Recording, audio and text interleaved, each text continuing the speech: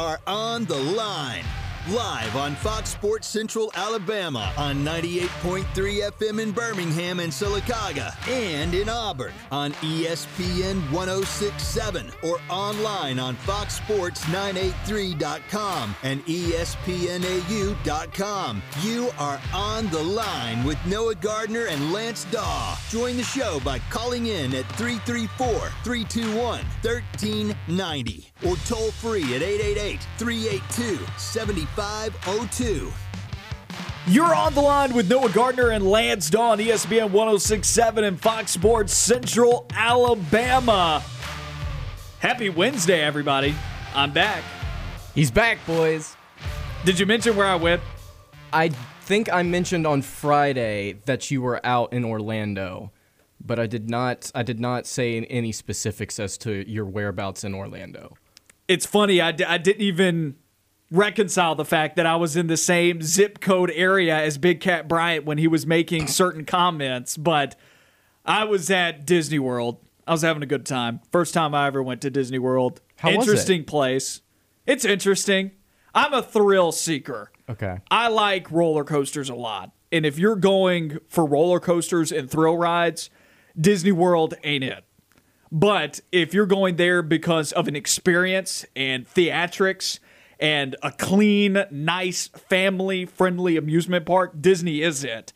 And I was shocked. I had never been before. Of course, Six Flags has been my main experience with amusement parks, and Disney World just cleaned its clock. So Six Flags would be the place to go if you're looking for roller coasters. 100%. And at times I was at Disney World, I was like, I think I'd like to go to Six Flags to go and ride some roller coasters, right? But yeah. Just because there weren't that many options for roller coasters or thrill rides at Disney World, but that's not what they build their brand on. That's not what they hang their hat on out there. It's more about selling people on an experience.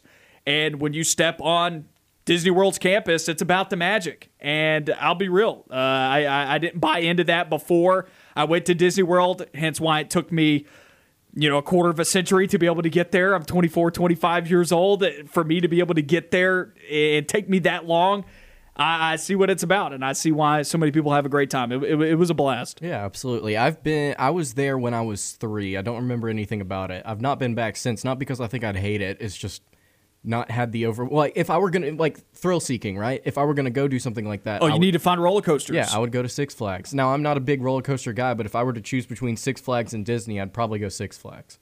Because if I'm going to get the full experience, might as well get the full experience. Without a doubt. But like I said, I was somehow in the same zip code area. It may not even be the same zip code. I was in the same vicinity as Big Kat Bryant when he was making jokes. What'd you think?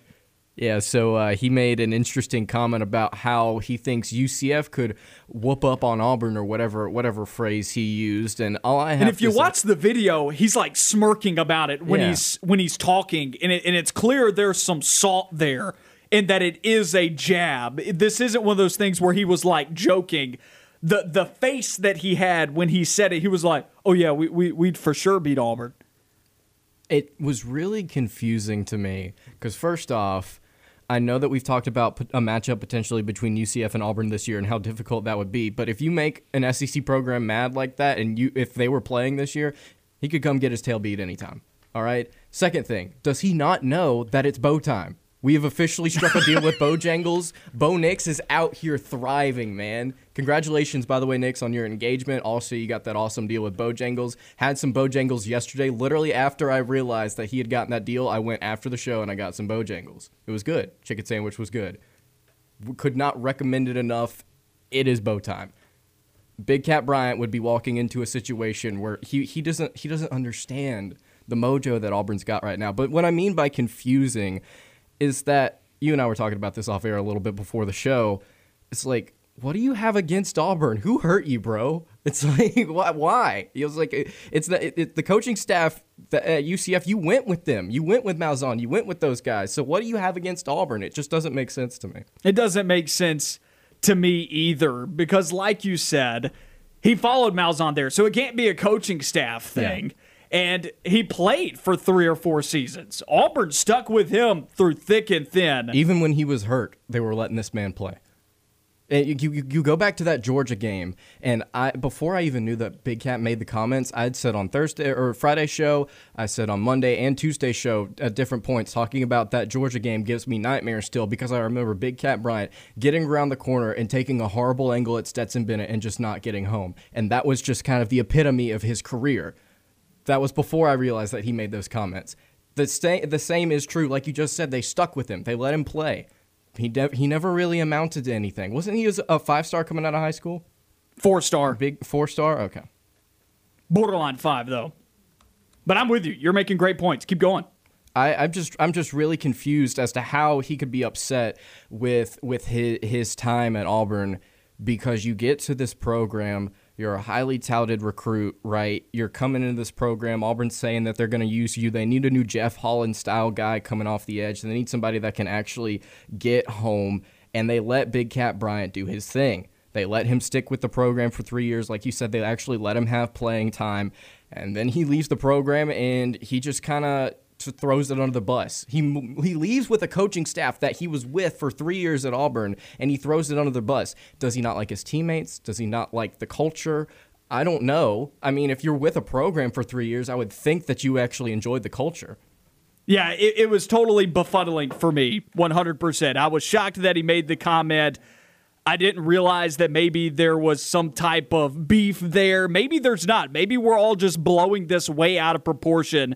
But I don't think that the comment was made in a good way. I don't think – I didn't take it in a positive way, and a lot of other Auburn players have come out and tweeted, and they too have not taken it in a good way. I know Ladarius Owens didn't take it in a positive way. I think I saw – Smoke Monday, that's put right. a TikTok out about it.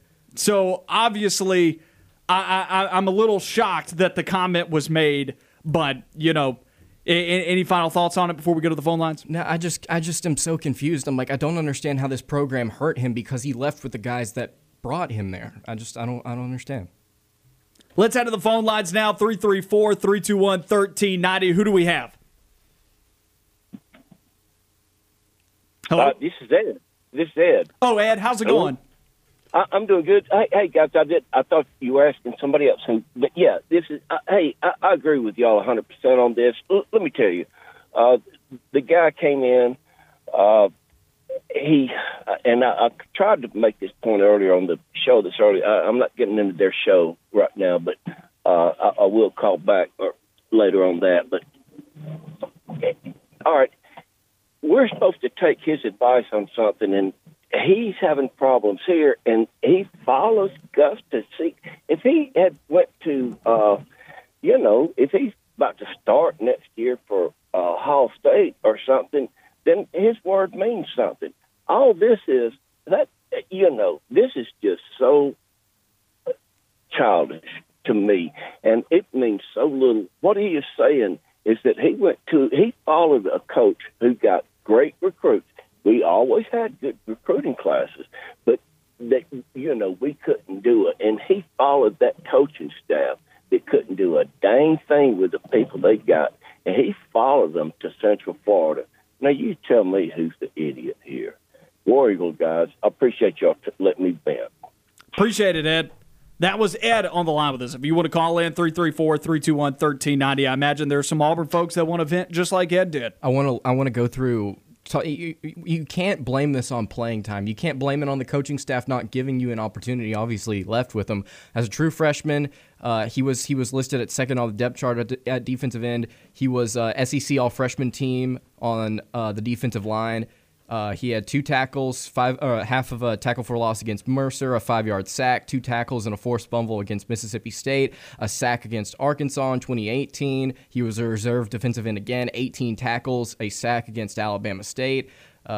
First career start came against Southern Miss. He had a sack, a pass breakup, and a quarterback hurry versus Tennessee. He was ejected from the Georgia game for targeting in 2018. He had a sack and a forced fumble against Liberty, and then scored, obviously, on that 20-yard interception against Purdue in the Music City Bowl. 2019, he had 16 tackles, 9 quarterback hurries for the season, an 83-yard fumble recovery against Oregon. And then last season, he was a starter at defensive end, second-team All-SEC, voted as a captain, 56 career tackles, got hurt against Kentucky. The dude has gotten playing time, and he's not been the performer that everybody thought he would be, but he's still got playing time. He can't be mad at I just don't know what the basis is, because you follow the coaching staff, so you can't blame it on them. My question is he mad at maybe other players that got more playing time than him because he was a reserve guy for 3 years? It's like, well, you can't blame it on the fact that Auburn's I think he started a lot too, though, especially at the end. He did. For the last year and a half, he got to actually start for the Tigers consistently. So I don't know what to attribute this to. It may be, but at the same time, though, if you're in that position, you can't say, we can't go out there and compete with the SEC if you're a UCF player. But also, why would you call out your former school specifically? It's like they didn't ask. And considering that your current head coach was your head coach there. It's like they didn't ask you, do you think you could beat Auburn? They just asked, would you be competitive, and would you be competitive in the SEC? It's like, yeah, actually, I think we would whip up on specifically Auburn. Doesn't make sense. And then he mentioned Ole Miss for a little bit. Once again, these are comments that I'm just trying to take at face value and move on from it and say, this isn't that big of a deal. This is just preseason stuff. Move on. It's just, he made a comment. It's not that big of a deal. Just go out there and prove it on the football field. And I am kind of curious what people's thoughts on UCF versus Auburn this year is in terms of win total and whatnot. That'll be interesting to see how that turns out. But I just, it just doesn't, my issue with it is like, dude, you don't have a leg to stand on to make these comments. Yeah. And why did you take the shot at Auburn? Why not say, oh, yeah, we definitely beat Arkansas. We would definitely beat Vanderbilt. We would definitely beat Ole Miss, which you did mention Ole Miss. But some of the other lower-tier SEC schools, why Auburn? That's the big question that I have. Yeah. So just doesn't make sense whatsoever. Positive news today, though. Auburn got a recruit. Jacoby Albert. Let's go. A 3-star kid out of Fairfield, Alabama. He's a borderline 4-star. He's like right there. He's like .89 in the 27 Sports recruiting rankings. If he has a good senior season, I can see him easily getting to a 4-star. I mean, he is like right there. He's Auburn's best 3-star prospect in this class already. Georgia, Michigan, Florida State also offered him. 8 other SEC schools in total offered this kid. Auburn right now sitting at 59th in the country and still 14th in the SEC in terms of recruiting rankings per 24/7 Sports. This kid's a 5'11", 175-pound athlete. He's listed as an athlete. I think Auburn's going to try and use him as receiver. I don't know. He could play either side of the ball. Safety's where he's going to play. Yeah, I was listening to the Max Roundtable earlier, and Zach Blackerby, the Locked on Auburn podcast, was talking with him. He's like, I don't really like it whenever Auburn brings in, or when any school brings in this type of athlete, type of player, because you don't know what their role is, because I feel like they can kind of get lost in the shuffle real easily. They can get lost in the depth chart, and then that's a waste of a 4-star kid. It's like, but I do really like the playmaking ability that he has on both sides of the ball. So I'm excited. If he's playing safety, absolutely, we could use depth there. If he's playing wide receiver, absolutely, we could use some depth there. If he's a return guy, love to have him there as well. Well, Christian Clemente had an article on auburnsports.com if people want to know more about Jacoby Albert's commitment. And the idea is that he's going to play safety. At least that's what's included in that article. So once again, go and check that out, auburnsports.com.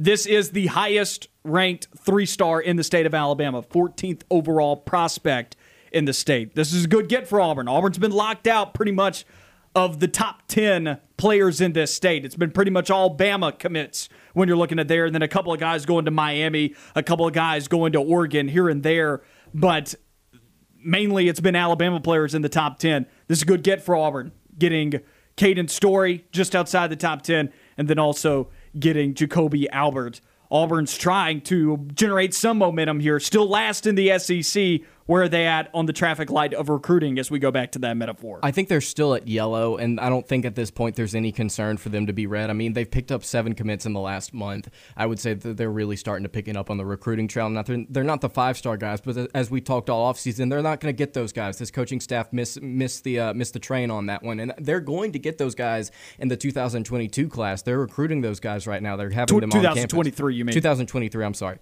But you look at the 24/7 Sports recruiting rankings. Obviously, Auburn's last, but you look at the average. You look at the average points per recruit. Auburn's like 8th or 9th in the SEC right now. They're moving their way up. So at least an average recruit rating. Right. So you look at Ole Miss, which is sitting right in front of them.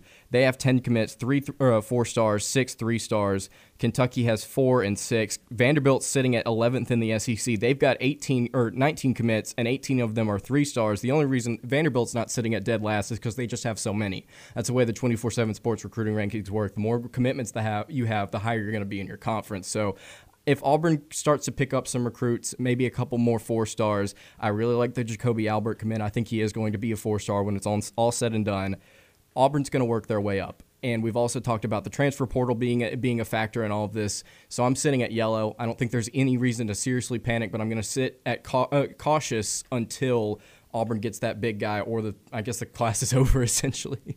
Yeah, I just don't think that they can ever make their way to green because of the evident recruiting strategy that Auburn is employing this year. They're not going after the high-profile 4 and 5s. Of course, there is a couple of high-profile 4s on their board, like a Curtis Perry, but that's a Bama lean, right? It's like you're not expecting to get those guys in this class. 2023 you are, 2024 and on you are, but that doesn't appear to be their major strategy this year, as they're trying to build relationships with these in-state and their other pipeline recruits, Georgia, Florida.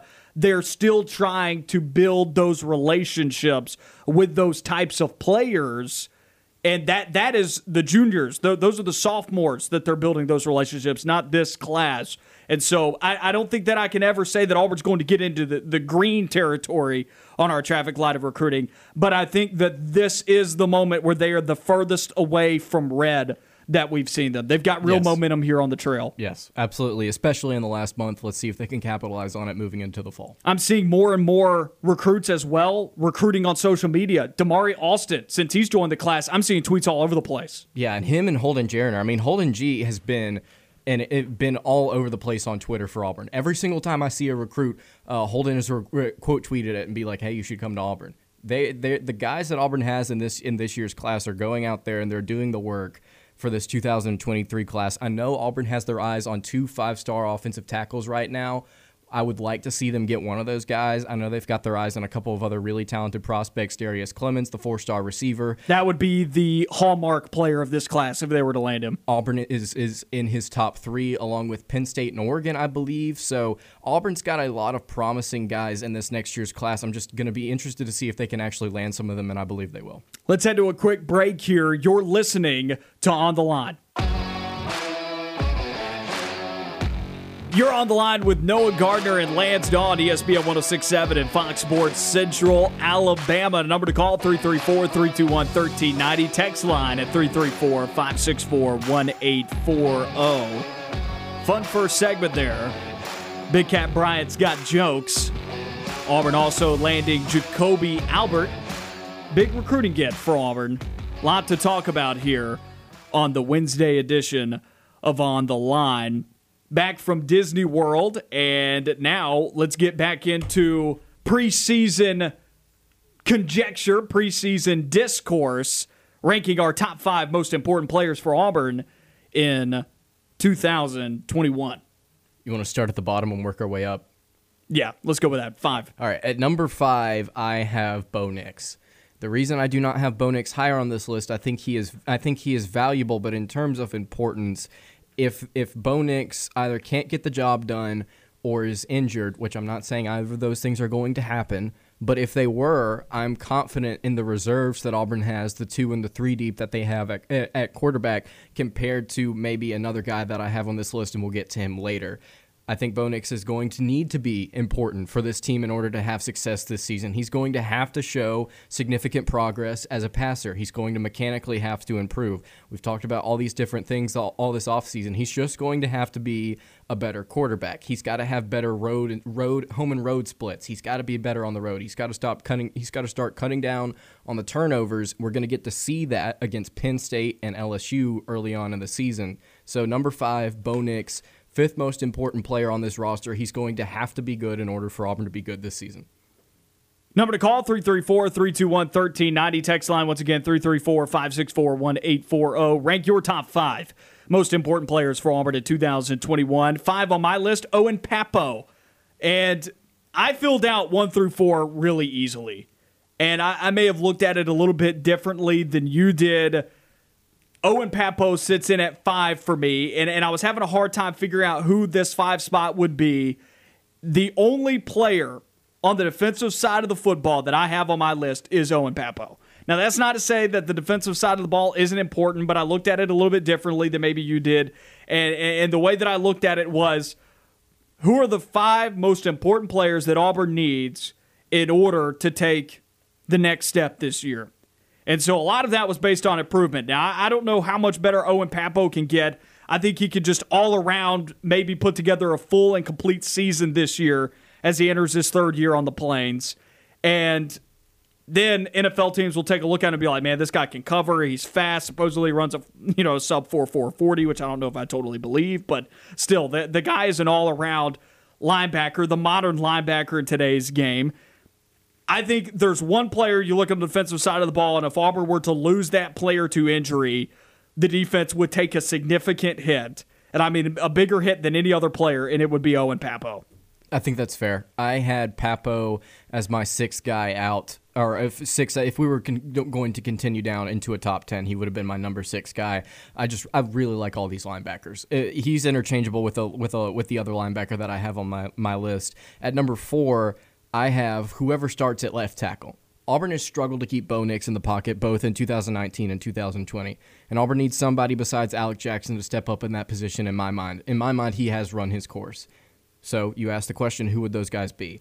Brendan Coffey and Killian Zaire were recruited to Auburn 2020 because the Tigers needed help right away at offensive tackle, but either didn't get to go through a normal offseason due to COVID, and Zaire was even further set back by an ACL injury he suffered toward the end of his JUCO season. Both Coffey and Zaire have been able to navigate through this entire offseason without getting injured. They're both physically imposing presences who have gotten to get a little bit more work and work their way up on the depth chart at the end of spring practices, and they've already been impressive at the JUCO level. Even if Coffey and Zaire don't break into the starting lineup in 2021 and Alec Jackson is that guy, I'm really confident that Auburn is going to need them to step up.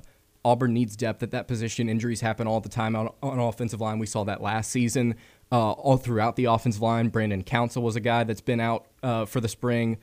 Auburn's going to need somebody to step up at that tackle position. In my mind, it's not Alec Jackson. I'd like to see Zaire or Coffey get in.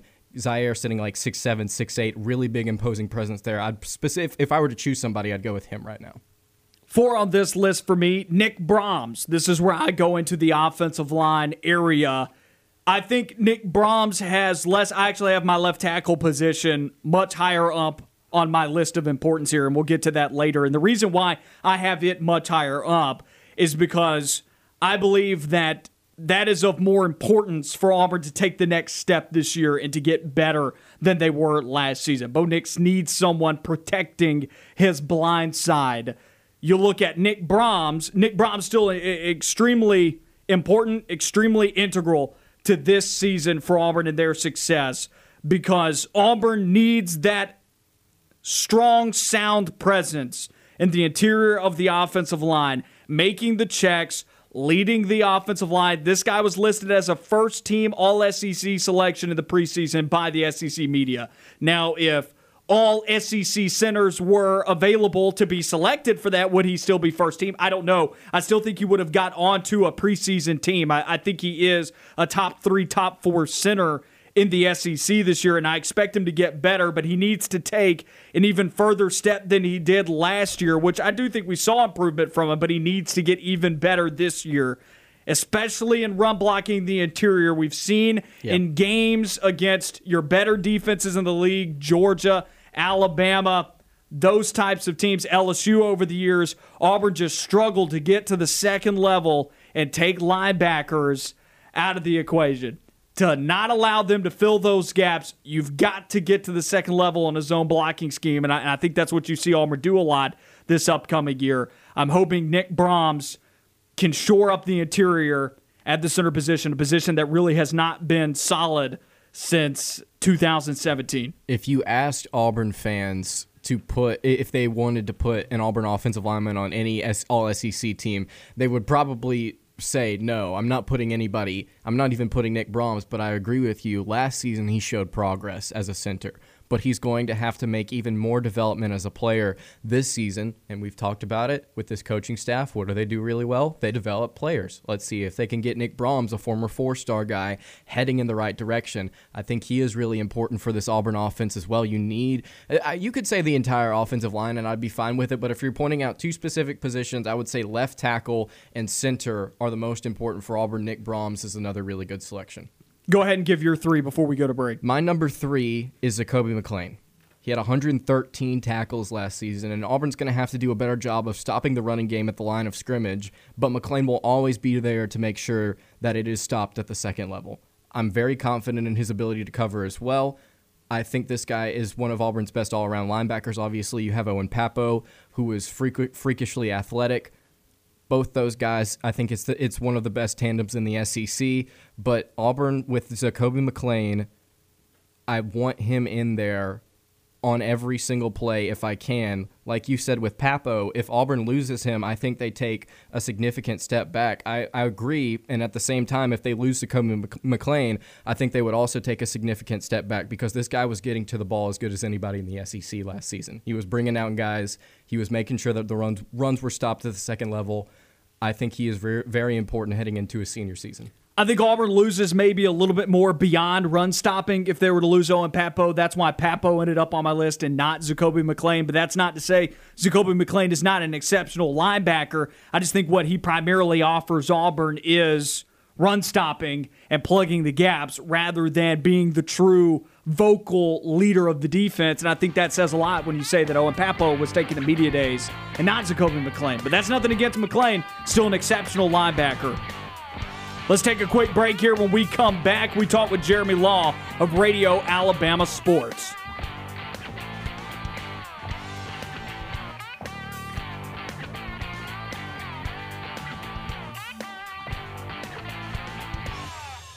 Stay on the line. More of the show when we come back. 30 minutes through the Wednesday edition of On the Line. Noah Gardner and Lance Dawe with you on ESPN 106.7 and Fox Sports Central Alabama. We got Jeremy Law of Radio Alabama Sports with us on the line. Jeremy, appreciate you, my man. Typically, we have you on a Monday or Friday. Thanks for joining us in the middle of your work week. How you doing today? Doing well. Couldn't make it Monday, guys. I was just getting back from Destin, back in the office yesterday, but glad to be on the show. A lot's happening in college football.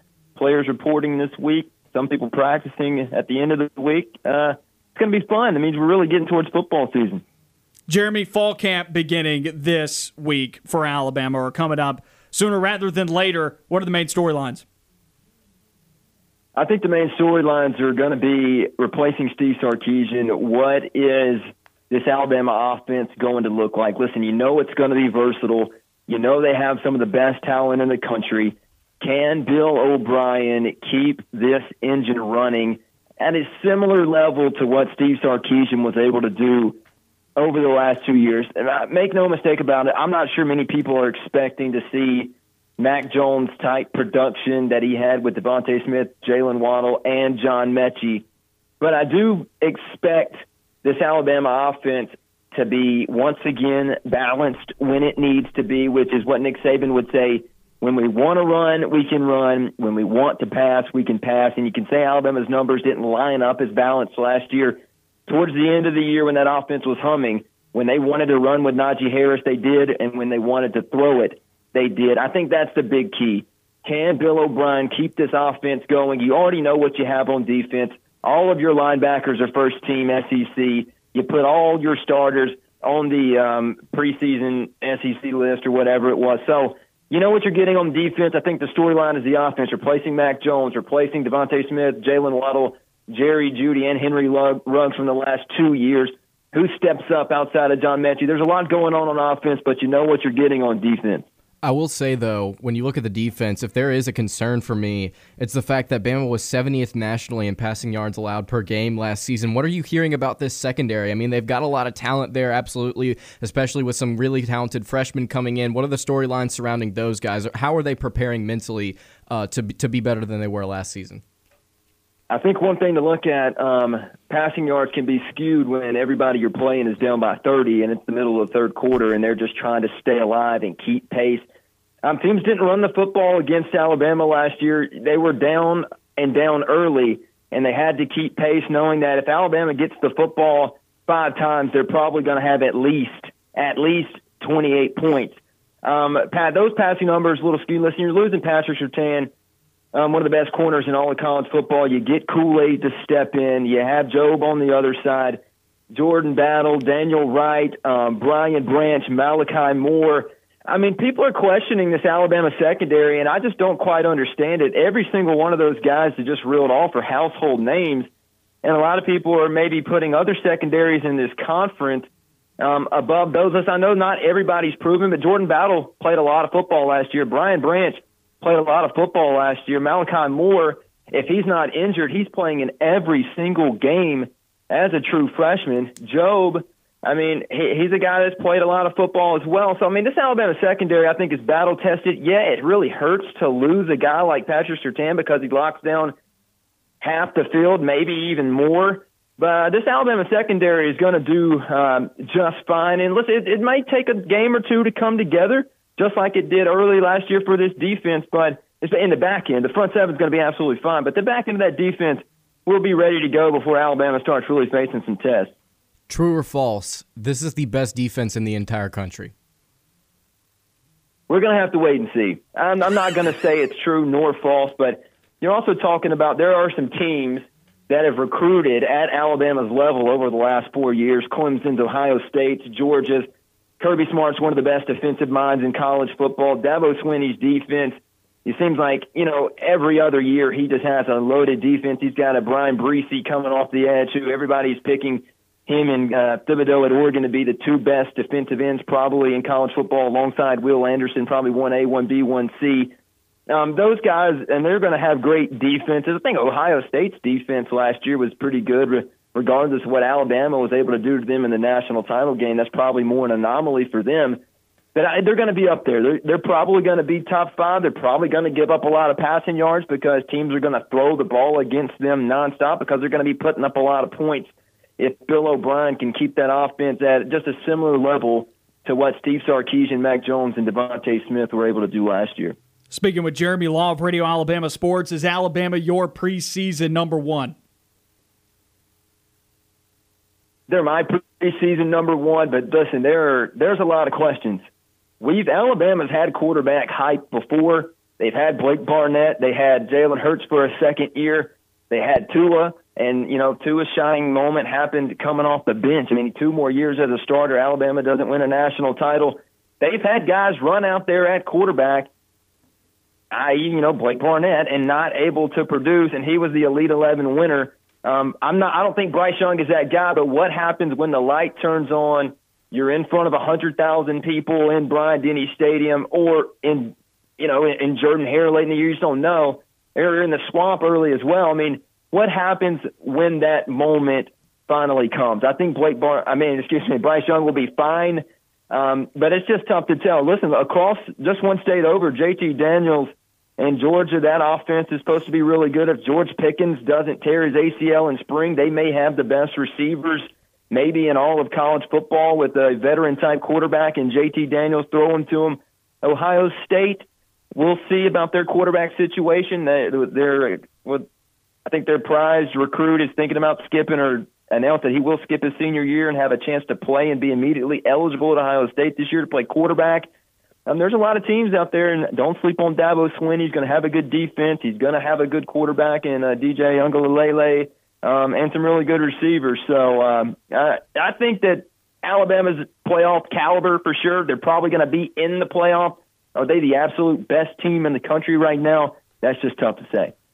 You mentioned that Week 3 game on the road at Florida, and I posed this question to an Alabama guy yesterday, and I want to ask you the same thing. Which game is more difficult for Alabama, the opener against Miami or that Week 3 matchup against Florida? It's funny you asked that. I was talking to somebody about this morning, and I was saying that, when Alabama scheduled Miami 3 years ago, everybody's laughing. Alabama's just playing a bottom-tier ACC school, trying to get an early win while it doesn't look like they played a non-Power 5 school earlier in the year, trying to pad their schedule and strength of schedule by playing an ACC team versus playing a Western Carolina or so what. But I think you look at it now with the quarterback dynamic, Derek King's going to be one of the most exciting players, or at least projected to be by a lot of the talking heads in college football this year. And Kyle Trask is gone. Emory Jones, he's played a lot of football. He's come in mostly, 3rd and 2 situations where he's going to run the football off tackle or take it right up the middle off a zone read fake. More challenging, I think Alabama wins both of those games, but you just never know. Early in the year, week 1, you're playing a guy who can run it and they can throw it, and Derek King, I don't know, that week 1 for Alabama could get a little testy, at least through 2.5, 3 quarters. I think Alabama has the talent, however, to go into the swamp without Kyle Trask playing quarterback for Florida and probably take that. I'd set that one at about 16.5 right now, and you can take either side of that. I'd probably take Alabama at 17+ in the swamp. But Alabama and Miami, I think that could be a little tough early because you just don't know what you're going to see from Miami. These early season games are always tough to determine. Later on in the show, we're going to play a variation of start, bench, cut yet again. Today, we're asking in, out, or on the fence. I'm about to give you 3 teams. One of these teams, I want to know, are you bought in completely? The other team, are you on the fence? And the other team, you out on? Now, I understand you could be in on all 3 of these teams, but you're going to pretty much have to rank them here. Alabama, Oklahoma, Clemson. That's the top 3 in ESPN's preseason power rankings. Are you in, out, on the fence? You got to choose one for each of those teams. What are you thinking? For playoff purposes, getting in the playoff, or we just talking lifting the trophy end of the year? Let's say lifting the trophy at the end of the year. Okay, listen, there's no proof that Oklahoma can win one of these. They've yet to make it to the national title game. They keep getting bounced in the first round and sometimes pretty handily. Even when they had a quarterback as good as Kyler Murray, they really just weren't even in that game. Listen, I'm in on Alabama. I'm on the fence about Clemson, although I still think they're in the college football playoff and win the ACC probably pretty easily. I'm going to be out on Oklahoma. Listen, they're going to win the Big 12 for what feels like the millionth year in a row. But what do they have that can get them to the national title game? Everybody's predicting that they have a good defense. Is that by Big 12 standards? Is that by just a national standard? They have a good quarterback who's kind of up and down in Spencer Rattler. He got benched last year, gets off the bench, plays great at the end of the year. I'm going to be out on Oklahoma, in on Alabama, and on the fence about the Clemson Tigers and Dawe Swinney. All right, let's take a different SEC team then. Oklahoma, Clemson, and Georgia. If you go make the college football playoff, I'm 100% in on Oklahoma. Fence, Clemson. I'm going to be out on Georgia. I got to see Georgia do it again. Listen, Kirby Smart and Mark Richt have an identical career through the same amount of time that they were at Georgia. Can Kirby Smart do it this year? I think that if he can't get it done this year, there's going to be a lot of critics out there not calling for Kirby's job, but there's going to be a lot of critics out there kind of picking on the Georgia Bulldogs if Kirby Smart can't make the college football playoff this year, and maybe if he's not lifting the trophy at the end of the year. Jeremy, we appreciate you taking the time to speak with us today. Tell everybody where they can find you. Yeah, you can find me on Twitter at IamJ_Law. Guys, always great to join the show. One of the best shows in sports radio in the state. Appreciate it, my man. And we're going to end on that note right there. We'll be back in just a moment.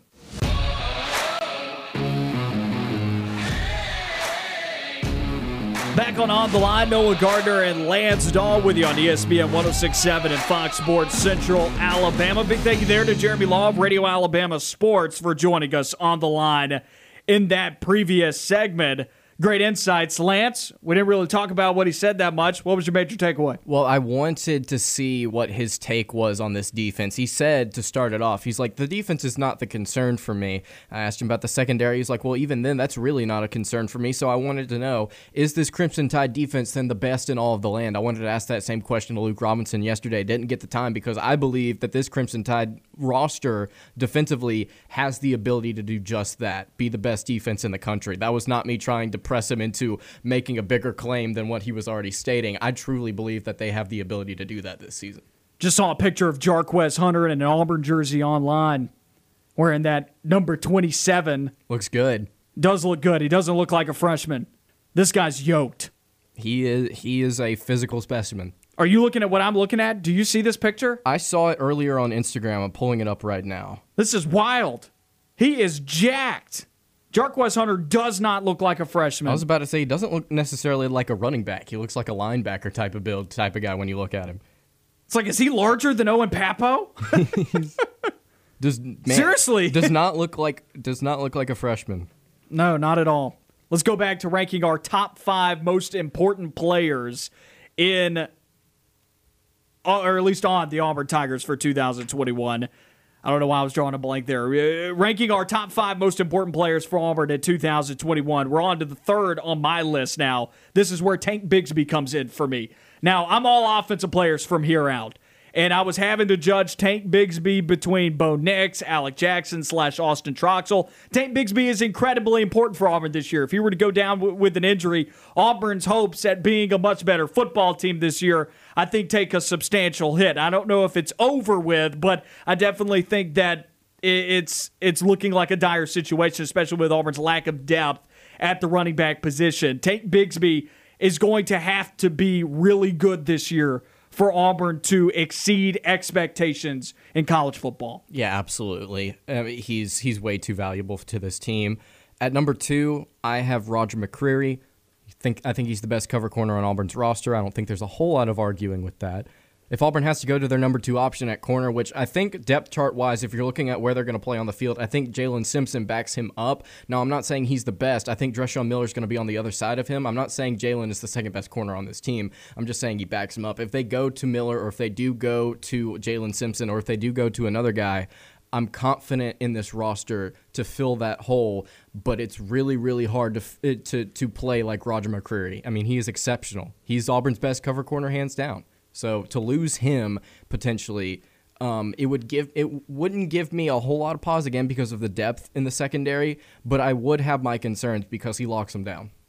Number 2 on my list, I go to the left tackle position, and I think it is either Alec Jackson or Austin Troxell. It should be one of those two starting when it's all said and done, when we take the field on September 4th, which, by the way, Lance, I know you're excited about this, only a month away. Yes, sir. Yes, sir. It is. We every single time I've opened the show, I'll be like, "Oh, by the way, we're like 4 weeks out from week 0." I just want everybody to know that it's gonna be it's literally the best time of the year. Just want y'all to be aware of that. Yesterday, I was sitting there while I was prepping for the show, and all I could think was like, "Man, I know it's still gonna be hot whenever we kick off September 4th, but I cannot wait to get back to that fall weather.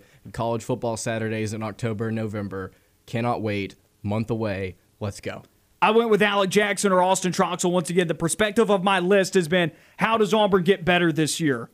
And if you think that left tackle or that part of the offensive line didn't need improvement last year, I'm sorry, man. Go back and watch the film. Go back and watch them play. Because constantly, Bo Nix was seeing pressure and getting flushed out to his right because of the pressure coming from his left. Left tackle's got to improve, whether it's Alec Jackson or Austin Troxell, second most important player for Auburn next season. Absolutely. Absolutely. And again, I don't have a whole lot of faith in Alec Jackson.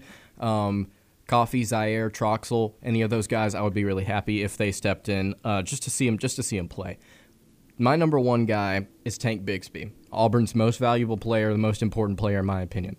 He has to stay healthy in order for Auburn to have sustained success this season. Like you said, if he goes out, I'm really concerned with the depth that we have at running back. Of course, we just saw what Jarquez Hunter looks like as a freshman, so I'm excited to see him get a couple of touches this season, but still, there's not a lot of depth at that position right now for Auburn. If he goes out, really concerned with the way this offense operates. I'm looking for him to be consistent and to be the rock that Auburn leans on in their early road test against Penn State and LSU. I don't think Bo Nix is going to have all the answers immediately on the road in those games. I don't think the receivers are going to have the answer immediately in all those road games. So what is Auburn going to have to do? They're going to have to be able to get the ground game going a little bit, and they're going to let Tank Bigsby do what Tank Bigsby does, which is break tackles and get first downs, and that will open up the offense to the passing game, I believe, in those really tough road games. So looking for him to stay healthy, looking for him to be consistent in those early road matchups, and just please hold on for the entire season. I know he had issues last season. He can easily crack 1,000 if he's healthy. Oh, he could crack 1,500 if he's healthy. I think 1,000's after 10 games and possibly after 9 games when you look at Tank Bigsby. You just hope that he doesn't get hurt.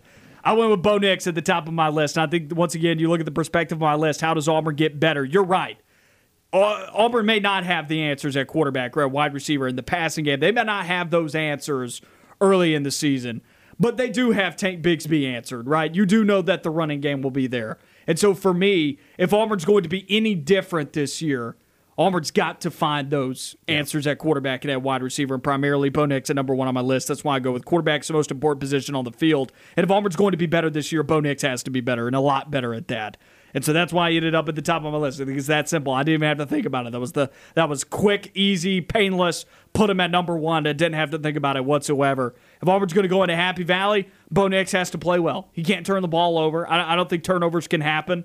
I think he's got to, he doesn't have to have a stellar game, because I think Auburn against Penn State, looking at the matchups, you could run your way to victory in that one. But he still has to protect the football, and I think he's got to at least have a semblance of a passing game. And the same thing has to be said when you go into Death Valley and you play at LSU.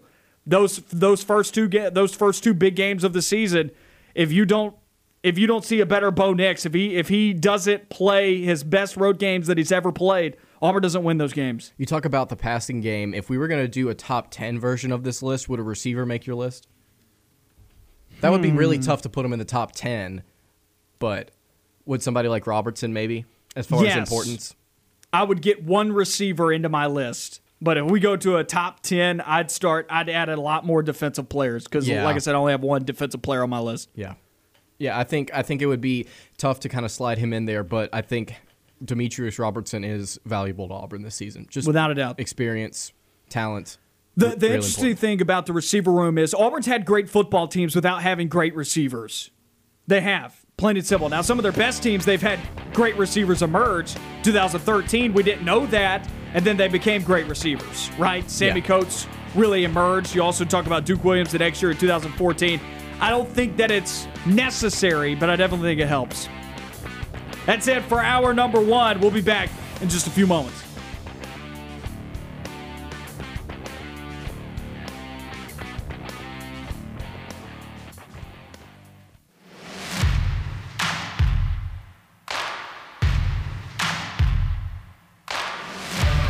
You are on the line.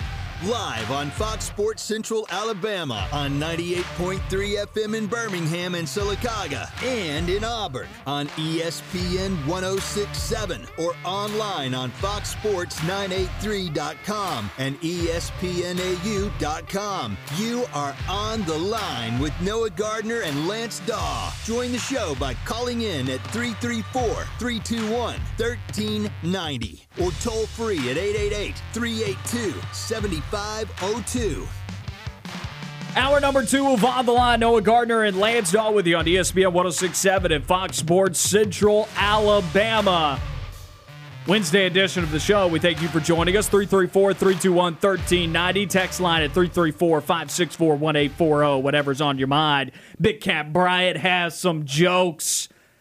We ranked our top 5 most important players for Auburn in 2021, as well as speaking with Jeremy Law of Radio Alabama Sports here in that first hour of On the Line. If you missed it, go and find the podcast wherever you get your podcast. Keep up with all of the content the show is putting out on RadioAlabamaSports.net and on the Radio Alabama Sports Facebook page. Follow it on Twitter as well at Radio AL Sports. Between collegiate and high school sports content, we've got you covered. Once again, that's RadioAlabamaSports.net. Starting off hour number 2 with our preseason depth chart series, tight ends. Lance? Are we working our way from down to let's start at the top? Yeah, let's start at the top. At number 1, the guy that I believe will start is John Samuel Schenker, simply because I think he's been the guy for Auburn for the past 2 seasons. 2019, he caught a 6-yard touchdown pass from Joey Gatewood at Texas A&M. We all remember that little rollout pass. I believe it was in 2018. He caught that trick play touchdown against Georgia early on from Whitlow. Caught that pass from him. And then last season, he was the starting tight end for the majority of the season, caught that 2-point conversion pass against Kentucky, and then had a couple receptions here and there throughout the season. And then I think he's Auburn's, in terms of pass catchers, excluding Tank Bigsby and Sean Shivers, I think he's Auburn's leading pass catcher returning on roster. In terms of yards and receptions, I might be wrong on that. I believe we've talked about that a little bit before on the show. Does not mean he's the most reliable pass catcher in the world, but I think we're going to see him start simply because he's the veteran guy in the room. On top of that, I think he possesses the most all-around talent at tight end. between ability to block and ability to catch, and he'll be asked to do both of those things. You can move him around anywhere. I don't think you really see him at the slot, and I don't know how often Auburn will use a tight end in the slot this year. I remember looking at Pro Football Focus's stats on Auburn, and I don't have this in front of me directly at the moment, but I know that Boise State was top 25, top 30 in the country in five-man protection last year, meaning that they were sending out 4 or 5 guys out to catch a pass, right? They weren't having a running back blocking. They weren't having a tight end blocking. They were sending 5 guys out to go and catch a pass and to run routes. Boise State was not averse to flooding the field with the receivers, whether it be running backs or tight ends. Now, I don't know if we see – I don't know if Auburn's got the personnel to do that yet with the tight end out of the slot. Now, I think as you go down the depth chart, you see players like Landon King that could offer you that out of the slot. I don't know if John Samuel Shanker at his frame and the way that he moves, he's not the most fleet of foot. He's at 240, which is a good tight end size. He's able to block, and I think he can play on the line of scrimmage. He can also play in an H-back role out of the backfield. I like his all-around ability. This coaching staff seems to really like him. They spoke really highly of him back during the spring. John Samuel Shanker looks like he should be the shoe-in for Auburn at the top of the tight end depth chart. The question is, does he get surpassed by some of the people behind him that may be better receiving threats because they are maybe a little bit more fleet of foot? They maybe do possess a little bit more higher quality receiving qualities. Maybe there are a couple of guys after that. I'm curious. Do you think so? I think there's definitely a possibility. I think Auburn definitely has pass catchers on this in this tight end group. You mentioned Landon King specifically. I think he's definitely going to be a factor for Auburn in years to come. At my number 2 spot, I have Luke Deal. He's been able to play for Auburn for a couple of years. I believe he's only gotten 2 catches in his entire career. With Auburn, he's not been a factor in the passing game, but he's been one of Auburn's better run-blocking tight ends, and that's the reason why I have him at number 2 on my list, is I don't necessarily think he's going to get involved in the passing game per se, but whenever Auburn wants to run the ball a little bit more effectively, I think that's a guy that we see out there often. Luke Deal's second on my list as well. I mean, tight end has a real hierarchy to it that you can see, but I think Luke Deal offers the ability to pass catch. I think he offers you those. I think he's another all-around tight end.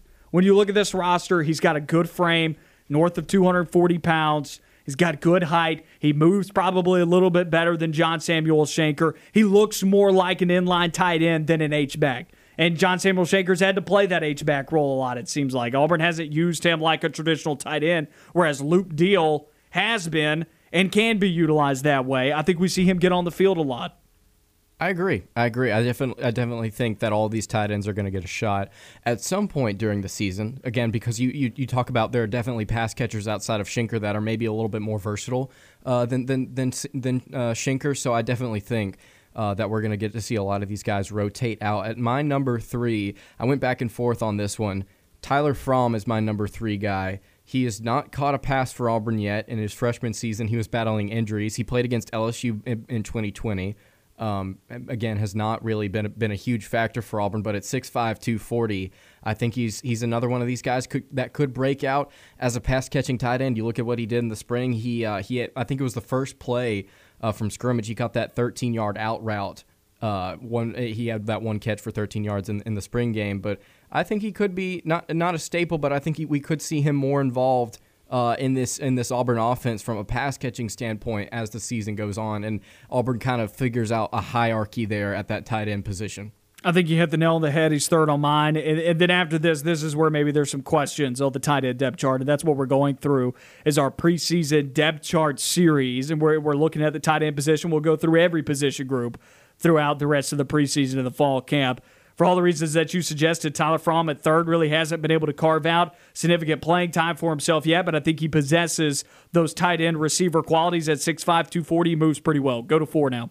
At number 4, I have Landon King. King is tall, just like the other tight ends in this group, 6'5", had 39 receptions for 471 yards and 5 touchdowns as a senior in high school, and then had 53 receptions for 853 yards and 9 touchdowns as a junior. Again, Auburn's not really involved the tight end in the passing game in the previous years, but I believe Mike Bobo's new system promises more targets toward the position, and I think if you're going to throw the ball this season and you're going to give all these different tight ends an opportunity to do so, I think Landon King is a guy that could potentially stand out. So he is my number 4, buried on the depth chart, but I do think he'll get his opportunities, and then in years to come, I think he'll be more of a factor. Go ahead and go to your last one because we have the same last 2, and then I'll touch on both of them. My last guy is Brandon Frazier, sitting at 6'7", 265 pounds out of McKinney, Texas. We really wanted this guy to step out last season and be somebody that we saw kind of play a CJ Uzomah type of role, I think, at least from my perspective. And we didn't really see that. He caught, what was it, a 6-yard? He caught a pass against Mississippi State. I remember that, and it was nothing special. And then he caught a pass in the Citrus Bowl against Northwestern, and that was nothing really special. And then we didn't see anything from him. Malzahn wasn't really didn't use tight ends, didn't use Frazier. With his size, I would think that he would become more of a factor.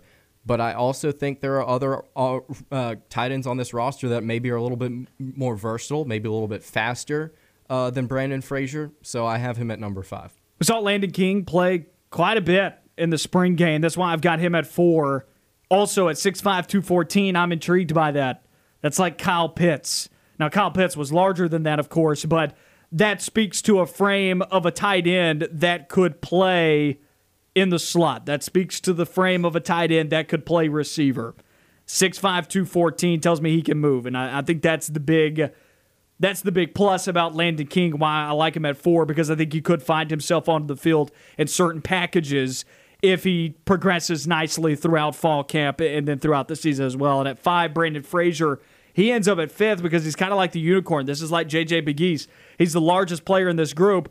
How do you create something for someone at 6'7", 267? Of course, he possesses a unique skill set at 6'7", 267, but is he better in all of the other areas that we've talked about with tight ends, receiving, run blocking, than the other guys in front of him on that list? He's had a hard time carving himself out playing time, but he did get some of it at the end of the season, especially in the Citrus Bowl, where he did have a catch. For a guy that is sitting there at 6'7", I would have thought that he would have been more of a factor last season, but we didn't see that. We saw Malzahn opt for other tight ends, and again, he was a true freshman. I think we're gonna see this coaching staff potentially opt for some other guys. Again, you go back to that spring game. Landon King was in there quite a bit. Tyler Fromm was in there for a little bit. So I think that we'll see multiple different guys at the position, but I think Brandon Frazier may get left out as the season goes on. Last season, he had a 6-yard reception against Mississippi State and a 7-yard catch in the Citrus Bowl, his SEC first-year academic honor roll. Brandon Frazier, good player. Once again, I think this is a deep tight end room that can shock maybe some SEC teams with their production this upcoming year. Maybe catch a few of them off guard. As the year goes on, of course, there will be more film for other teams to have to account for. But I do think that there is talent in this receiver room or in this tight end room for there to be some receiving tight ends. I just hope that Malzahn didn't hinder some of these guys' development and that it's not too late, right? Yeah, I definitely think that could be something that we also look at. You look at some of the other positions on roster, specifically the offensive line, and I think that's the question that we've asked this offseason is did Malzahn ruin that position? I think you could ask the same thing about these tight ends. Let's head to the phone lines now, 334-321-1390. Spectre on the line with us. Spectre, what's up? Hey, guys. Let me give you my 5 top, okay? Go for it. All right. Nix, Tank Bixby, and my other one on offense is a tie between Brahms and, I can't think of his name again. Whoever's playing left tackle? Tight end. What was that? One that played tight end and running back. You talking about Shanker? No. Big guy. You said play tight end? Yeah, tight end. He played running back a couple times. Like J.J. Pegues? Yes. He's over on defense now, Spectre. Yeah, I understand that, but I ain't seen him on defense. So he's still a tight end running back until I see him otherwise. Okay. I agree with that. Yeah, sure. And okay, is that 5? Did I mention that? I think you got 3 right there. You named 3 offensive players. Now give me two other players. All right, Papo and McLean. That's good. I like it. I'm not mad at that. I'm not mad at Papo McLean. I'm not mad at that list. The only one I disagree with you on is JJ Pegues. Oh, really? Yeah, I just don't know how far he's really came along on the defensive line. He's going to be playing I don't know if he's playing nose tackle, if he's going to be playing defensive tackle, whatever that looks like in the 3-4. There's just other defensive linemen that I would have gone with first before I went with Pegues. Spectre, do you think that we'll see Pegues in the Wildcat at any point during this season? You think we'll see him run the ball? Because I think that we might see it once this season at some point. This guy's an athlete, and hell, I wouldn't be surprised if he wasn't at left tackle. Hey, Auburn needs the help. Auburn needs the help. Hey, I got one other thing. Get back to our recruiting, our red light, green light thing. Okay. Auburn's in single digits in commitments, right? They're at 9, yep. Yeah, well, there's 2 other teams that are ahead of them that are single digits. And SC is one of them. And the reason why they're ahead of Auburn is because 2 of those commitments are 5 stars. Okay? And then the second team that's ahead of Auburn, which is, let me think who it might be. Miami, I think it is. And the reason why they're ahead of them, and they're in single digits also, is because they got 5 4-stars. And of course, Auburn, the third team that's in single digits is down there ranked at 55th. They only got 3 4-stars and 6 3-stars. Now, y'all said Vanderbilt's ahead of all 3 of these teams in commitments. And shoot, they got only what? They got 18 3-stars? That's right. So where's Vanderbilt at year in, year out? They're definitely at the bottom of the SEC most of the times, and I think that they'll probably finish that way. Right now they're sitting at 11th in the SEC. Auburn's still at last. So that says a lot about 3 stars, and it says a lot about, you can take a 3-star and develop that person, and if you develop him good, you got a good coach that develops good, you're going to make him a 4 or 5-star. But that's made to be seen. I don't know where these 3 stars Vanderbilt's getting them from. And I'll say this about Auburn's recruiting too. Like I'm feeling better, but I'm still yellow, and I'm not going to get onto the green light this season at all. I'm not expecting that to happen, but. Everybody else is picking up recruits too. People, if you're just locked into Auburn, you're thinking, oh, Auburn's getting these guys, and it is good. Caden Story's a good get, and Jacoby Albert's also a really good get. But the thing is, Auburn still does have the fewest commitments in the SEC, and they're the only team in the SEC with less than 10. So that is the other side of the coin. They are still dead last. There's still a lot of work to be done, but there is positive news out there. And so I think good things are occurring, and there is momentum, and there's still a lot of time to bring in better commitments and to get those 4 stars and to salvage this class. Well, let me ask you this question. With the number of commitments that Auburn has, which is only 9, do you think that there are a lot of 3 stars out there that want to come to Auburn, but Auburn is just shunning them? I think that Auburn – I think you probably are seeing Auburn recruit a lot of 3 stars in this year's class, though. I think Auburn's not really going after the 4s and the 5s this year, especially looking at what Big Cat Weekend looked like, because the 2023 class, Auburn's mainly had 4 and 5-star visitors a couple of weeks ago. But I think Auburn is going hard after a lot of 3s and then maybe some 4s here and there, but not a lot of these pipeline recruits like Georgia, Florida, Alabama 4 stars. It doesn't seem like Auburn's really in those battles at the moment. If Auburn could get like a Curtis Perry out of Park Crossing in Montgomery, that would be incredible. If Auburn could get Darius Clemens out of Oregon, that would be incredible. I'm not super certain that that's going to occur. I know they're in the hunt, but it's going to be tough to get some of those 4 stars. Yeah. One other thing, rating on my light now, when you go from yellow to red, you go from yellow to flashing red to steady red. Is that correct? Is that how y'all gauging it? We're really we're just kind of saying green, yellow, red, but I understand if you're panicking, it's a flashing red light, and I know that's where you've been at, Spectre. Are you still there, or are you calming down a bit? No, I'm still there until this 4-star and 5-star commitments come in. And then you will probably be red all year long, Spectre. That's right. All right, guys. Talk to you later. That was Spectre on the line with us. I think we got another caller on the line. We're going to go to Matt now. Matt, what's up, my man? Hey, guys. I know no one really wants to talk about this since it's kind of behind us, but it's still a little bit relevant in the world, and the Delta variant of COVID. How do you think that impacts the college football season and capacities and everything going on with that? You know, and I'm trying to stay optimistic about it because you're right. A lot of folks don't want to talk about it. And, of course, Auburn, I can't remember if it was yesterday or 2 days ago, released that statement that said that if you're inside facilities and whatnot on campus, you have to wear a mask. But they did leave it open that if it was open air venues and whatnot, you wouldn't have to. So at the moment, from what it seems like, the football games don't really seem like they're getting touched that much right now. And I think across college football at the moment, at least if you're in the Southeast, because the way that it leans here culturally, you're not. I think you're still good to go. I'm not worried too much about it at the moment. I think that you're going to see a packed out Jordan-Hare Stadium on September 4th. Do you think that could change over the next month or so? You know, I haven't really given that too much thought. Do you think that it could change? I'm assuming by you asking that question, you think it could.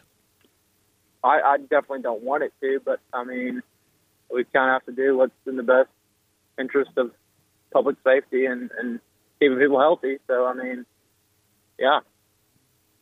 Yeah, and I kind of, you know, I've been a little bit more towards people making their own choices when it comes to, you know, how they want to go out and live their life and whether or not they're going out into public and whatnot. And so if people feel secure enough to go to a football game and that's something that they're offering, you know, I don't think that you are going to see a less than full capacity Jordan-Hare Stadium on September 4th. I just have a hard time believing that's not going to be a thing coming up a month from now. I understand the whole point on public safety and whatnot, but I just have a hard time they're gonna forego that this season. That's been what everybody's working towards. I hear you. I appreciate it. Thank you, Matt.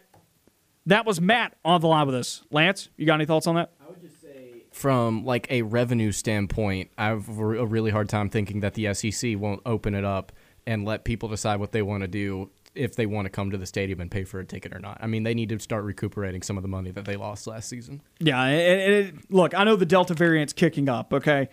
And the statistics do show that it's folks that aren't vaccinated. And I know that's something that some people don't want to hear, but, I mean, the statistics do show that a lot of times. And, you know, I'm definitely about people making their own choices, right? I'm not out here trying to say that one person has to do one thing, that everybody has to do this. I'm not hammering that home. If you want to go out and you're not wanting to do that, then fine. You know, like it's your choice. You know, and so that was kind of the gist of what I was getting at with Matt there. He said, you know, public safety, public health, and whatnot. If people want to go to a ball game, then they can go to a ball game. That was offered to them last year. There was a risk last year going to football games when there wasn't a vaccine. Right. Now there is a vaccine, right? There are ways to protect yourself and to live your life, you know? Is the mask ordinance for both vaccinated and unvaccinated? Yes.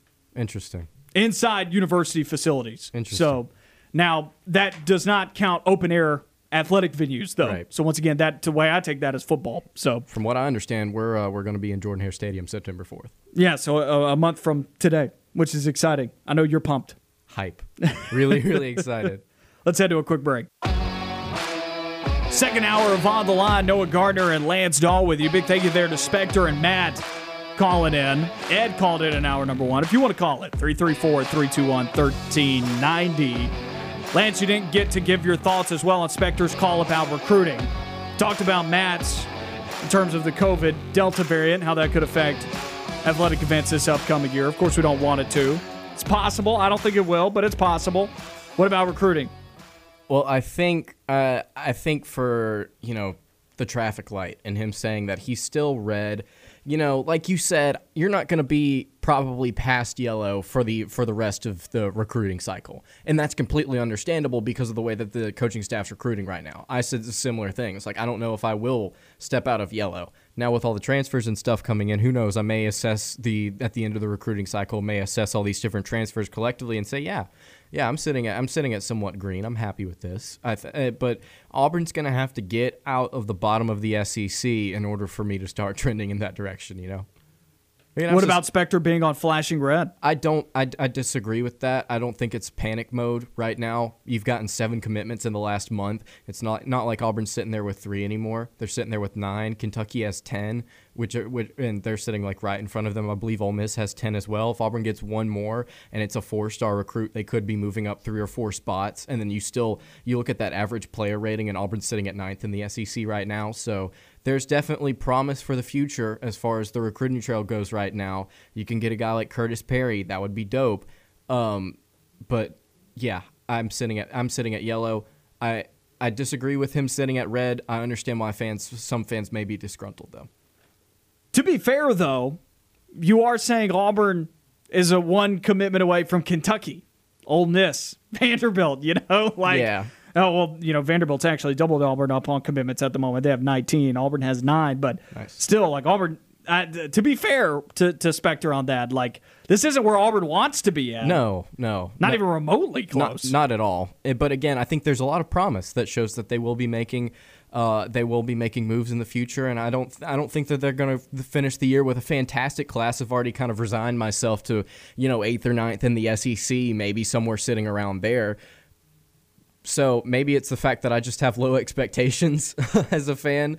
But yeah, for sure, this is not last in the SEC is not where Auburn wants to be. They got to start making some progress, and I believe they will. Auburn basketball released their non-conference schedule. Their full non-conference schedule now out on auburntigers.com. They open up against Morehead State on November 9th. That time still to be announced, but they open up against Morehead State. They'll then host ULM. They'll go to USF, and then it's time for Battle for Atlantis. Out in the Bahamas, they'll take on UConn in that first round. And then it's either Loyola Chicago or Michigan State. And then depending on what direction they were going in that bracket, it's Arizona State, Baylor, Syracuse, or VCU. After the Battle for Atlantis, you head to UCF. That's a home game, excuse me. You're hosting UCF in Auburn Arena on December 1st. You also get Yale. That's a fun matchup. I'm excited for that when you talk about Yale and how well they've performed in the Ivy League over the last couple of years. And in 2020, they were held out of the tournament, obviously, because of COVID restrictions, but they would have been another team to watch. The last 3 seasons, actually, that Yale's either had the opportunity or been in the NCAA tournament, they've been a really fun team to watch. You go back and watch that LSU-Yale game, they can really light it up from deep. Nebraska will follow that in Holiday Hoopsgiving on December 11th in Atlanta, Georgia. Then you get North Alabama, St. Louis on the road, and Murray State at home. And then the other non-conference game, of course, Big 12 SEC Challenge, Auburn hosting Oklahoma on January 29th. But before SEC play, Murray State's where it wraps up. Thoughts on this schedule? Really interesting non-conference schedule. You know, it's the Battle for Atlantis field is really, really loaded. Something else that the press release says is that the field collectively accounts for 8 national championships, 27 Final Four appearances, and 70 conference championships. I mean, that is a loaded Battle for Atlantis field. Going to be interesting to see what Auburn does there. Again, in my opinion, a lot of the teams that Auburn is up against are kind of having down years, and Auburn's kind of having an upward. They've got an upward trajectory. I think they're going to be a pretty good basketball team this year. I'm not saying that Auburn's going to sweep that field. I'm just saying Auburn's got a pretty good opportunity to show the world what they're made of early on in non-conference play. I do really like the UCF and Yale matchups. UCF gave Auburn a lot of trouble last year defensively. Auburn couldn't figure out how to shoot the ball. Justin Powell had one of his worst outings of the season before he was injured. So a lot of guys coming back on that UCF team as well. Yeah, really interesting non-conference slate. Fun note here from Christian Clemente at C. Clemente. One thing of note in Auburn's non-con schedule, the game at USF will be played at Amalie Arena, where this year's SEC tournament will be held. Smart scheduling decision by BP.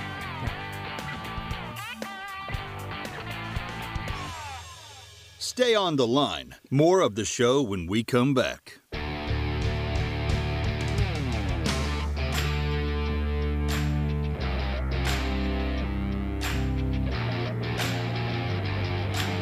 Back on the Line, Noah Gardner and Lance Dawe with you on ESPN 106.7 and Fox Sports Central Alabama. It's different in Detroit now. I thought this was interesting. I just saw this on Twitter. Apparently there was a brawl. This is on Bleacher Report Gridiron. Apparently there was a brawl at Lions training camp, and wide receiver Amon-Ra St. Brown out of USC apparently threw some punches with quarterback Afitu Melanfonwu. They went at it on Tuesday, and Lions coach Dan Campbell said it fired me up. Really? I love it. Did it fire you up, Coach? Would you like to elaborate on that, please? That sounds like something Freddie Kitchens would say. You see your players fighting with each other, that's hype. That is exciting right there. I love it. Love the energy, guys. Keep it up. Yeah. There's something to be said though. I think competition's a good thing. Now maybe you shouldn't be throwing punches, especially with helmets on.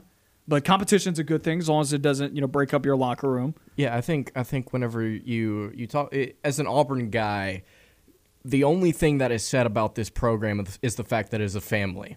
And I would just say, for Detroit, if those guys are truly connected with each other and they're a team, you don't treat family and you don't treat your teammates like that. You don't throw punches. Now, there is something to be said about competition. And I think that's very healthy.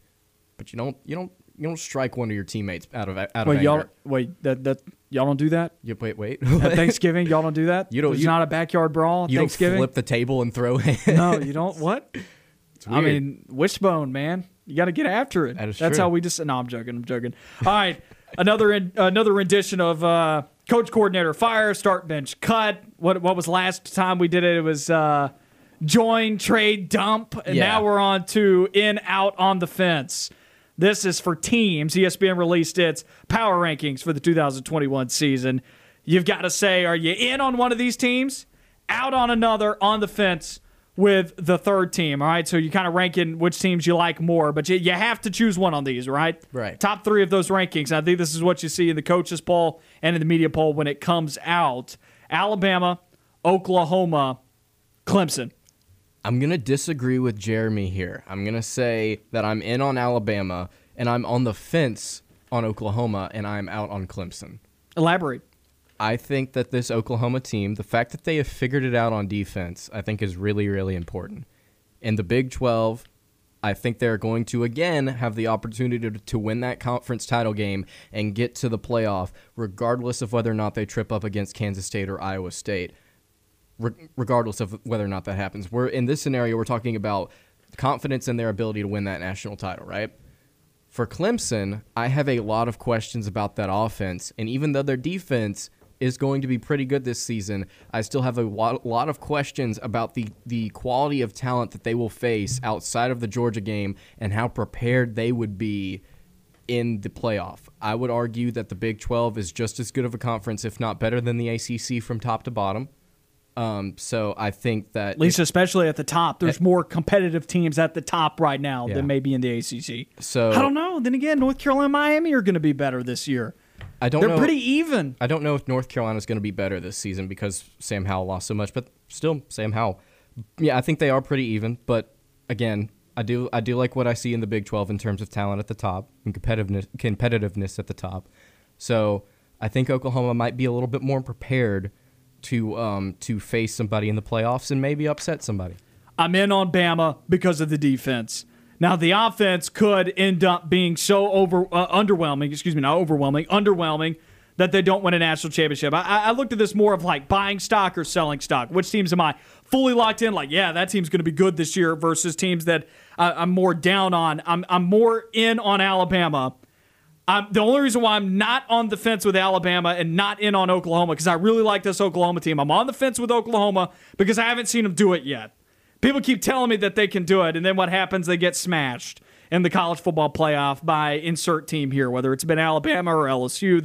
They get blown out every time they make it to a playoff. So I'm not, except for the time that they played Georgia. So I'm kind of on the fence with Oklahoma because there's just no way to know that their defense is actually good until they make it to the playoff. There's no way to know with Oklahoma that they're actually good until they make it to the playoff because they just don't play that kind of schedule. We'll know that with Alabama. We'll know that with Clemson. Heck, we'll know that with Clemson right after week 1. I'm out on Clemson because I just don't trust this offense. And there have been, and I still think Clemson's a playoff team. I still think Clemson's the best team in the ACC. I think that they make the playoff, but I do not think that they win the national championship this year. They've got the defense, but I trust their offense a lot less than I trust the other two teams in this category because of their track records. And that's what we're going off of with Clemson and Alabama's track record because they lost everything. Yeah, I will say this about Oklahoma's defense, though, and I agree with you. But I will also say this to just play devil's advocate. The Big 12 has been a meme in terms of the fact that all they do is play offense. So if they are able to survive that schedule, regardless of the quality of Texas Tech or TCU or Iowa State or whoever, Oklahoma State, if they're holding those teams underneath their averages, and those averages are pretty good because they know how to play offense, I would say that I would have a little bit of confidence heading in their defense. Now, have they played a Clemson or Alabama yet? No. I want Oklahoma to be great this year. Right. It's going to make football better this year because I want 4 or 5 teams competing at the top when it's all said and done. I don't want it to be a foregone conclusion what our national championship should be at the end of the year. Oklahoma being good and a national championship contender is going to make the playoff interesting. For the past couple of years, we've really only had 2 teams that it seemed that could really be national championship contenders, so I want that. Next group. Let's move down the rankings a little bit. Oklahoma, Clemson, Georgia. This one's tough. This one's tougher for me. I'll go while you think about it. I'm in on Oklahoma. I've talked a lot of game about this team. I think that they're a real national championship contender. I like the defense. I had to put them on the fence because I trusted Bama more than them in the previous group. Out of this group, I'm in on OU. I am on the fence with Georgia. I'm out on Clemson. I think week 1 we see Clemson get exposed by Georgia. I think Georgia's still going to have a good defense. I trust Kirby Smart with his track record, despite what he lost, to have a good defense. Good enough to give that Clemson offense trouble. And I think Georgia's offense is legit. Now, I'm on the fence with them because we haven't really seen them be able to get past Alabama in their own league. That's why I'm on the fence with them. But OU, nothing is in their path. They're not losing to Kansas State this year. They're not going to lose to Iowa State this year. This team's going undefeated. I believe that. This Oklahoma team is going to be undefeated going into the playoff. This is a really good Oklahoma football team because they finally have a complete team, top to bottom. They are complete. I'm out on Clemson because I don't know if they are going to be complete. They lost a lot on offense. It's hard to replace what they lost. I'm going to agree with you. I'm going to say that I'm in on Oklahoma, I'm on the fence on Georgia, and I am out on Clemson. I think Georgia is... Man, that offense, I think, is going to be something special. And you talk about the defense just carrying over what they've been able to do the last 2 or 3 seasons.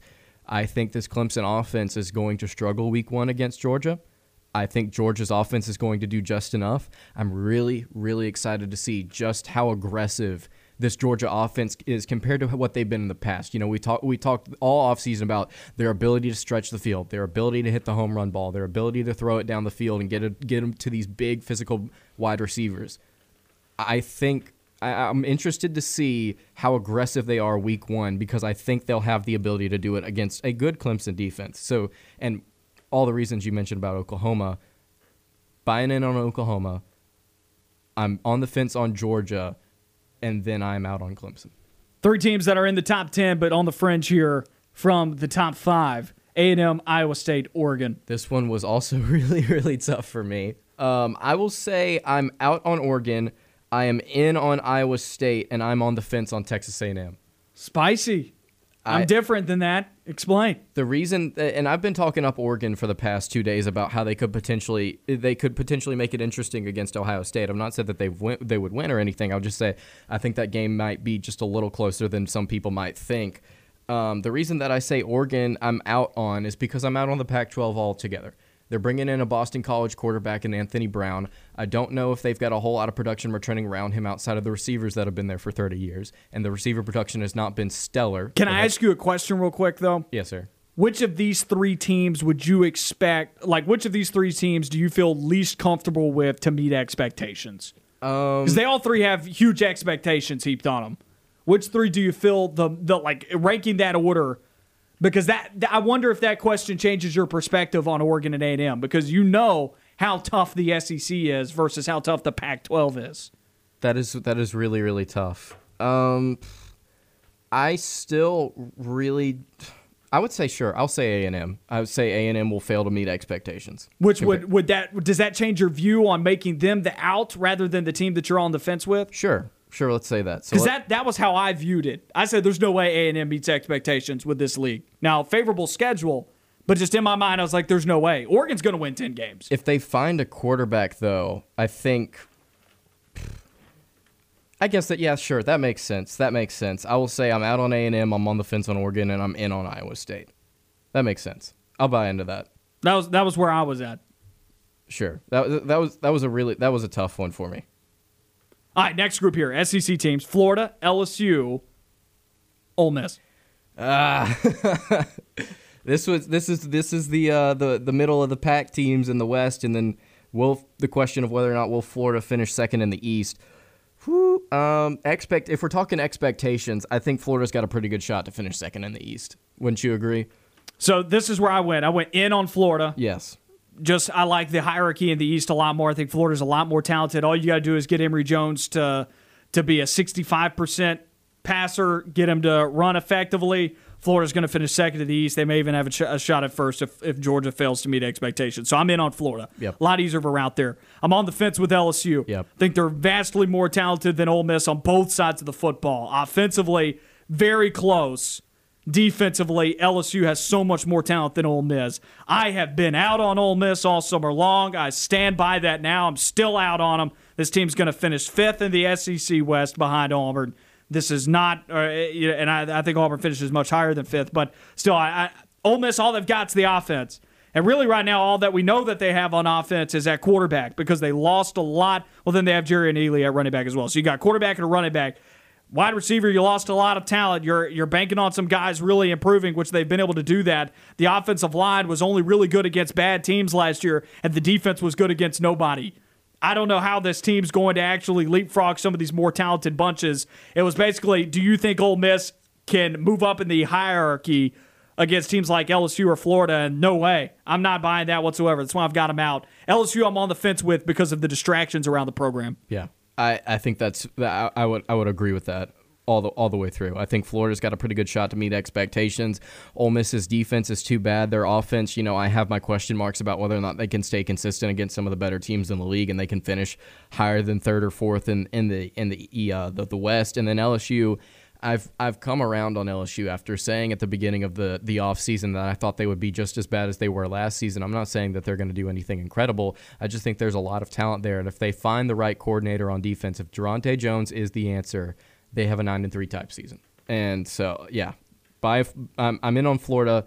I'm on the fence with LSU, and I'm out on Ole Miss. This one's a fun one. Missouri, Kentucky, Ole Miss. Please give me your perspective first. All right, I'm in on Missouri. Okay. I'm sticking with my SEC Media Day ballot. I'm in on Missouri. The reason why I'm in on Missouri, it came down to Missouri or Kentucky for the team that I'm in on. The reason why I feel most secure on Missouri, easiest schedule of this group of three teams. Also, quarterback play. Not better than Matt Corral, but it's certainly better than whoever's going to start at Kentucky. Connor Bazelak, while Missouri may be as good or maybe a little bit worse at most other position groups on the field, I think that Connor Bazelak, what he offers them at quarterback, exceeds that of what Kentucky could even hope to offer at quarterback, which bumps Missouri up a little bit. A lot of poise from Connor Bazelak. And now it's year two, and I expect him to be even better as a sophomore. So I like Missouri because of quarterback play. You've got to have a quarterback in this day and age. That can cover up for a lot of issues on offense if you've got a capable QB. And Bazelak was good last year despite a lack of talent around him. Now he's going to they're having to replace some skill position dudes. They're having to replace running backs like Roundtree. They're having to replace some receivers. But I think that he's good enough to make up for that because he was last year. This was a team that last season would have been a 7-win team if it was a regular year in football. This year, I think you're looking at them in a similar vein. The team that I'm on the fence with, I'm on the fence with Kentucky. A little bit easier of a schedule, of course, than what Ole Miss will have to face in the SEC West. I'm on the fence with Kentucky because I have no idea what that quarterback position will look like. I'm on the fence with them. I think they're solid at every other position group. Chris Rodriguez, great running back. They've got a great offensive line, as they do most years. They've got a sound defense. I'm on the fence with them because of QB. And then you're out on Ole Miss for the reasons that we were explained previously. Yes. So I think I would agree with you, although I do really like a couple of the things that this Kentucky Wildcat squad brings to the table. I agree with you as far as Missouri goes. I think quarterback play is really, really important. Kentucky's going to have to find one of those in order for them to be successful this season, but I think there are a couple of things outside of that that will help quarterback play. The quarterback's just going to have to be a game manager in my mind. I think the reason number one is Chris Rodriguez. Last year, Javonte Williams was the only FBS running back who had a higher Pro Football Focus grade than Rodriguez. In each of the past 2 seasons, Rodriguez has led the SEC in average yards after contact. Got that number from SEC StatCat. He played in 8 games last season. In those games, he averaged 112 yards on 15 carries. His average yards before contact was 17th in the SEC last year. That might seem low, but for reference, Ely was 18th, Bigsby was 12th, and Brian Robinson was 28th. Rodriguez was not a product of his offensive line. He was just a really good running back, period. They're going to be able to rely on him. Another reason, offensive line. Kentucky in there since 1980 have 8 offensive linemen, I believe, taken. And in the last 2 seasons, they've had 3 taken out of those 8 total since 1980. They lose Landon Young. They lose Drake Jackson. They've got Darian Kennard and a couple other really good guys. And then again, to wrap it up, I think the schedule lines up really well for them. And they play Missouri week 2. And if they can just find a quarterback, I think this defense is going to be able to hold on. They can find a quarterback that can manage the game. Kentucky's got a really good shot in a lot of their games this season. 50-50 matchups, very similar to Missouri. 100%. I'm with you. I wouldn't have been mad if you had Kentucky in. I'm not mad about that. The team that I've got out, Ole Miss. Let's take a break here. We'll wrap up the show when we come back. Last segment of the Wednesday edition of On the Line. It's good to be back, man. It's good to be back. Noah Gardner and Lance Go with you on ESPN 106.7 and Fox Sports Central Alabama coming up in about 8 minutes. It'll be The Drive with Bill Cameron and Dan Pack here on ESPN 106.7 and Fox Sports Central Alabama. And like I said, it's good to be back. It was a fun vacation to Disney World and doing all that good stuff, celebrating my 1-year anniversary with my lovely wife, Mary Beth. So had an absolute blast, man. First time to Disney World. I now that you've kind of hyped it up and just talked about not just the roller coaster, but the theatrics and stuff, I kind of want to go see now. Star Wars was not a thing at Disney whenever I went. Definitely I was 3. Not. Toy Story Land wasn't either. I think Star Wars would definitely be my main focus if I were to go, and I'd love to go actually see. Well, that. There's enough stuff and line length to keep you busy. There you go. All right, there is. I stood in line for 90 minutes to ride the Millennium Falcon ride. And unfortunately, after 90 minutes, I'm thinking to myself, was that worth it? Was it? I asked myself that question all too often across those 3 days. I really did. At the end of the day, was it worth it? I got to push some buttons. It was a really interactive ride. I had a good time. Cool. I think it was worth it. There you go. I mean, can I change it now? No. Yeah, well, I get the experience that you're stuck with, I guess. But I got to build my own droid. It works. I haven't named it yet, but that's pretty cool. It works. Like, literally, it moves. It's remote controlled. It's an RC car. It's neat. I do recommend it. There's a lot of stuff to do there. Like I said, Disney World's unique because of the amount of effort that they go to sell people on the experience and the theatrics and the way that everything looks. It's clean, too, man. Hardly any trash anywhere. Exceptionally clean. Well, dude, you're sales pitching me on Disney right now. Let's go. I practically could be an ad. You know? Could I sales pitch you on some Bojangles? Word on the street is that it's bow time, Noah. That's funny. We ended yesterday's show talking about Bojangles. I want to end today's show talking about it. Boys, it's bow time. That's all I'm going to say. You know what? I'll hold off. It's bow time. Just know it's bow time. Bo Nix, of course, you're mentioning his NIL deal that he signed with Bojangles. But fun show today. If you missed any of it, go and find the podcast wherever you get your podcast. Make sure you follow ESPN 106.7 on Facebook and Twitter to keep up with the latest that's going on in the station, as well as Fox Sports Central Alabama on Facebook and Twitter. Also, FoxSports983.com and then ESPNAU.com. We'll be out of here in just a minute. Lance, final takeaways here on today's show. Talked with Jeremy Law of Radio Alabama Sports. Anybody missed any of today's show, go and find the podcast wherever you get your podcast. Yeah, I think to take away for Auburn fans, because this is a hot button issue. Just know that there are tight ends in this group that can actually catch a pass, and we will see somebody catch a pass. I believe Justin Ferguson said this on yesterday's show. I might be wrong, but he said in Boise State, I think every year that Harsin was there as the head coach, they had at least 2 tight ends on roster that caught at least 10 passes. So that's promising, boys. That is promising. We're going to get to see it. I'm going to drop something big here, last segment before we get out of here. We'll talk about this tomorrow. More wins, UCF or Auburn, 2021. This is all spurred on because of Big Kat Bryant's jokes. Oh, no. Right now, I don't want to answer that question. I'm going to say my gut says UCF, but I don't want it to be true. Let's just say it's going to be close. And we'll talk about that tomorrow. We'll break that down. We'll break down that question tomorrow, of course, spurred on by Big Kat Bryant's comments about his former program. But Tough. That's it for the Wednesday edition of On the Line. Bill Cameron, Dan Peck coming up with The Drive from 4 to 6 p.m. Stay tuned. We'll see you tomorrow. Same time, same place. You know where to find us.